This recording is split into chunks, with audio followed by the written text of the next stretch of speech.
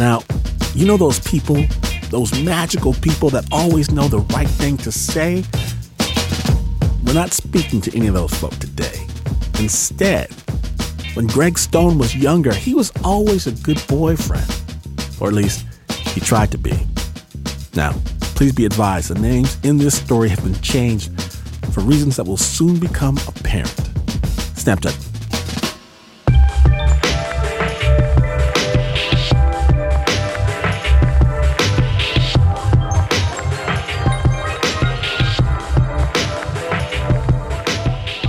So I just started dating Wendy, and she was super cool.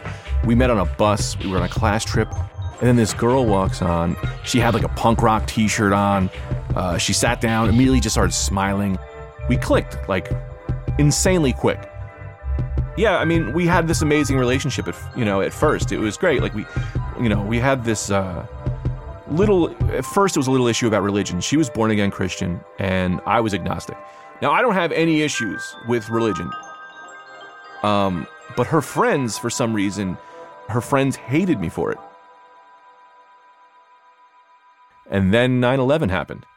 And it was a rough day, because where I'm from in New Jersey was just 20 minutes outside of the city. We all had friends or family that were either there or related to someone directly there.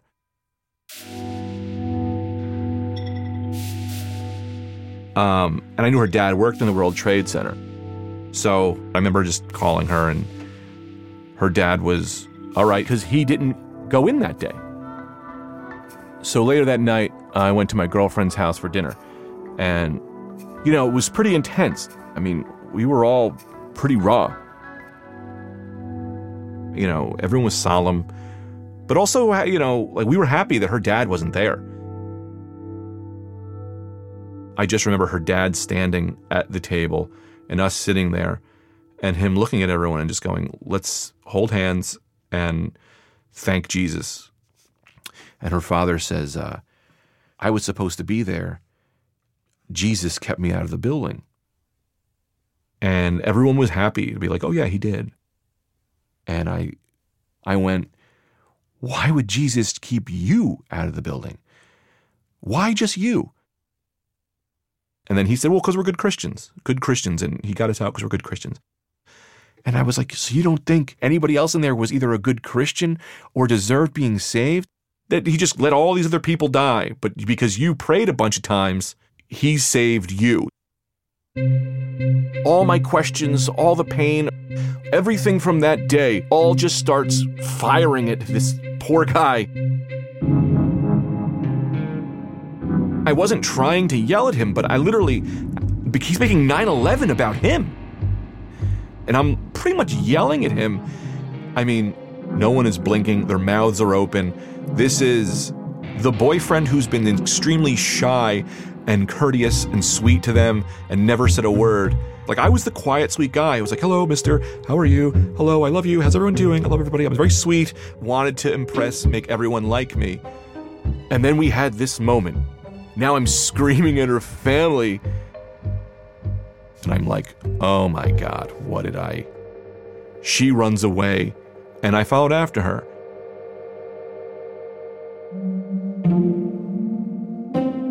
And she was laying face down into a pillow, just devastated. And she gets her head up from the pillow, and, her makeup is running, and her face is red. She looked at me and she just said, all my friends told me that the devil was going to test me. Now you're making me question this. This is the test they've been telling me about. And I was like, wait, are you saying I'm the devil? And she was like, not the devil, but you're a test from the devil. And she just shut down. She shut down, and I remember her just going, I think you gotta go. I think you gotta go home. And then that was it. It was over.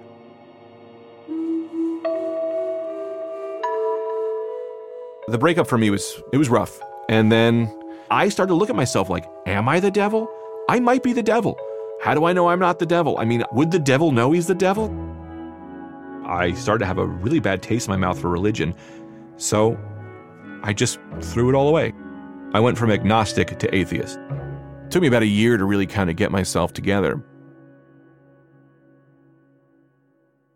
I'm just starting to really kind of date, and I met a girl in class, and we were going to go hang out. We get into my car, and we just started making out. And I just kind of stop her in the middle, thinking this is like a fun, I'll make a fun joke. And I go, yeah, you're not like born again Christian, are you? And she stops, just tears come out of her eyes, and she goes, oh my God, it's always an issue. I'm like, no, you don't understand. It's not an issue. I have no problem. Clearly it's not. Clearly I have a thing for born again Christians. It's not you. You're beautiful. You're great. I had never met any other born again Christians in my life. I didn't think I would meet another one again. If she wasn't born again Christian, she'd be like, no, of course I'm not. I'm like, good, because I don't want you to think I'm the devil. And we would have laughed. So a couple months later, I meet Laura at a bar. We were at a Hula Hands in New Jersey. She worked at the Hula Hands, and I worked at TGI Fridays, which was across the street. And she was really attractive, way out of my league. But for some reason, she was like, I made her laugh. I just started making her laugh. And, I was just on point. And this girl, we're making out in the foyer of the Hula Hands. It's for fun. And then we make back to my car. And then we're making out in my car. And she's like hot and heavy. And she stops making out. And she looks at me and she goes, let's just put it all out there. What makes you crazy? Let's get it to know it now so we can just accept it. And I was like, yeah, well, sometimes I say dumb things and then I regret them immediately. And she was like, yeah, but come on. And I go, yeah, but what about you, man? You seem perfect. What about you? What's your craziness, And in my head, I'm just going, do not say born again Christian. Do not say born again Christian. So I just grabbed anything and I went, I don't know, you're not bulimic or anything, are you? She stops. She pauses. She looks at me and she goes, only my grandmother knows. And she starts crying. And I go, oh my God, not again. And I just am like, hey, listen, I didn't mean it. There's nothing. I literally just said anything. And she was like, please don't tell anybody. She never called me again. So about a year later, I'm dating this other girl. We had having a good time, having a laugh, and I'm telling her about my exes. We're having that conversation at a bar, and I'm just telling her this story. This is a great story. It's a great story about how I constantly put my foot in my mouth. And I'm like, I'm always putting my foot in my mouth, and I called some girl Christian, and she hated it. Dated the girl, she was bulimic, and she was like, wait, what? And I was like, yeah, this girl from Hula Hands, blah, blah, blah, Laura. And she was like, wait, I know Laura.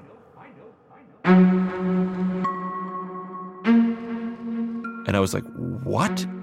And she was like, oh my God, I kind of thought that, but, and as she's literally saying, I kind of thought that, but the door opens, Laura walks into the bar. I haven't seen her in a year. And she looks me right in the eyes, sees Sarah, sees us, our faces are ghost white, makes a beeline right for us. I just go, hey. And she goes, you didn't tell her, did you? And I was like, and the girl I was dating was like, I don't know, it's okay, we're cool. She just put her finger to my face. She was like, you're I told you that in confidence. And then she just stormed off. It was too perfect. It was being an atheist, I'm just saying to myself, man, if anything is going to make me believe in God, this is it.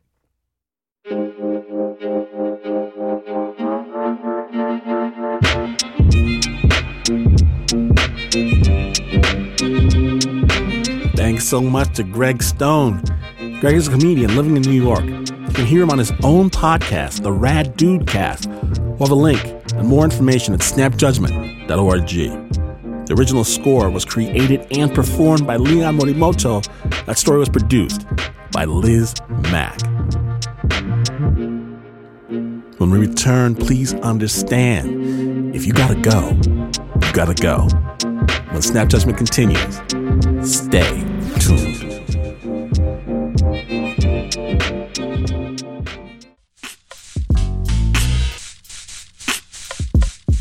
From WNYC Studios and Snap Judgment's underground lair, welcome back.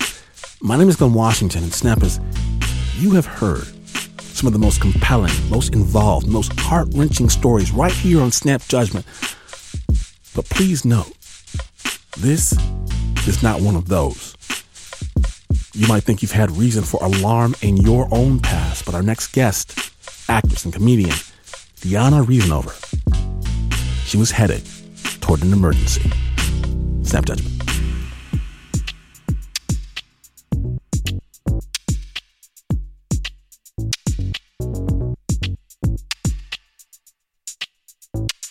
Okay, so a few years back, I booked a series regular on his TV show. It was called Clipped, and it was my first TV credit ever. It's time to show the world what we've waited for.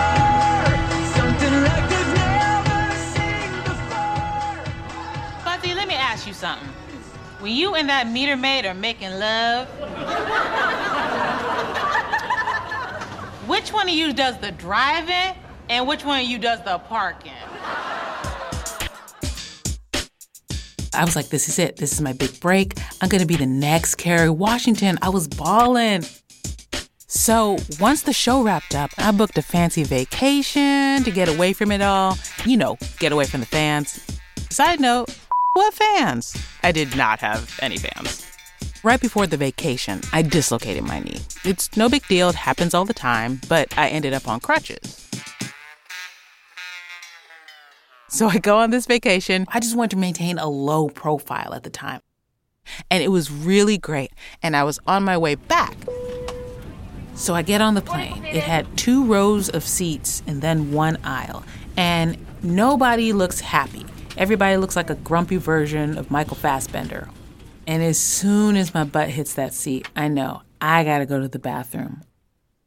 I'm one of those people with a small bladder. I just am. I'm sitting there and I'm waiting for us to get to cruising altitude so that the pilot turns off the keep your seatbelt on sign. And so 20 minutes came and went, and then 25 minutes, and it's just not happening. We're just circling in the cloud layer. We're circling. And then finally, 30 minutes in, Ladies and gentlemen, we've reached cruising altitude. and I say, okay, this is my moment. And I go and I unbuckle my seatbelt, but by the time I finally managed to fumble it open, bam, somebody's already ahead of me. And I stood up, and the flight attendant is like, ma'am, you're not allowed to stand up. Ma'am, you have to sit down and wait. So I was like, all right, cool. I'm not trying to cause any trouble today. So I sat down. Because of this knee injury, I just kept getting beat to the bathroom. I mean, I would be on the edge of my seat just waiting for that door to crack open. And as soon as I saw the light from the bathroom, I'd be, fumbling and try to get my crutches. And by the time I'd managed to do all that, bam, somebody else would be in the bathroom. And I just kept getting beat just over and over again. Stand up, unbuckle, grab your crutches, got beat. Stand up, unbuckle, grab your crutches, got beat. Finally, I looked around, I realized the bathroom was clear, and I stood up and I grabbed my crutches and I started making my way down the aisle so I can get a little bit of relief. And as soon as I'm halfway to my destination of the bathroom, Ladies and gentlemen, we have started our descent, so go ahead and put your seats back and your tray tables up. I was like, man, I gotta go to the bathroom. I'm not gonna make it. And this time she didn't even have to tell me to sit down. She just gave me that look that you about to get in trouble. And so I sat my butt right back down in that seat. And I said, hey, listen, I just got to go to the bathroom real quick. Can you let me go? I've been trying to go all flight. And I kind of took my crutches and I kind of, showed them a little bit, kind of shimmied with them. She was like, no. And I was so stunned. And I said, you know what? It only takes 20 minutes to descend. You can make it. So we start descending, and once again, we're just not descending. It's, 15 minutes go past, 20 minutes go past. I mean, I have been holding it for a long time.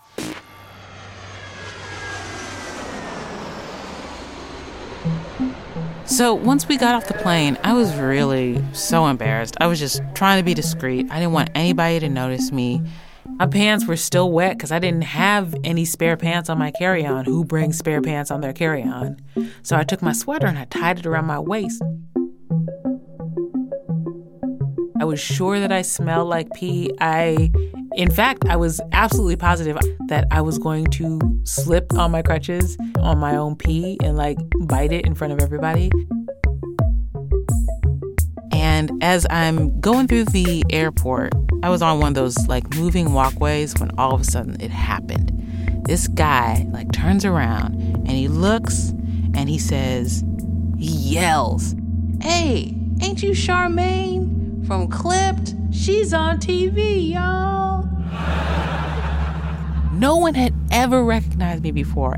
And all of a sudden, the crowds parted, like what you hear about in movies.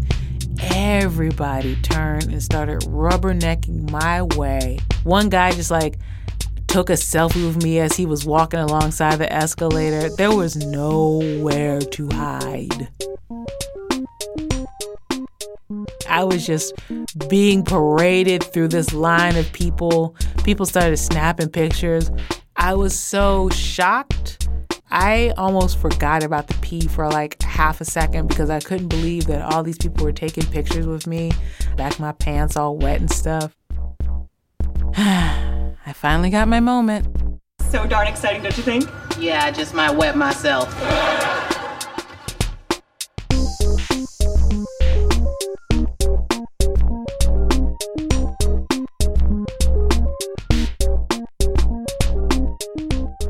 Big thanks to Deanna Reasonover.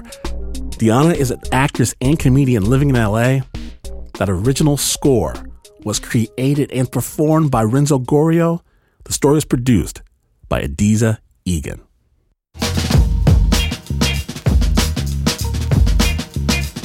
Look here, I know how you feel. Itchy, scratchy, wondering if the fever's gonna break, because if you miss even a moment of Snap goodness, you have a disease.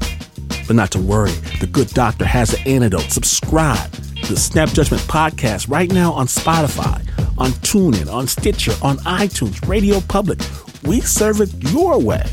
snapjudgment.org. Now give it up for the team that never met a person they can't offend. That goes double for the Uber producer, Mark Ristich. Pat Mesiti-Miller can't handle the truth. Anna Sussman carries a big stick around. Joe In-Your-Face Rosenberg, the slow talker, Renzo Gorio. Leon, the laugher Morimoto. Shayna Sheely has strong opinions. Adiza Egan has a plan. Liz Mack has a counter plan. You can't fool Eliza Smith. Teo, unbuttered toast to cot. Some episodes of The Simpsons make Jasmine Aguilera cry. Real tears, it's hilarious. And even though this is not the news, no way is this the news. In fact, you could huff and you could puff, friend. You could even blow the house down, but you would still not be as far away from the news as this is. But this is WNYC.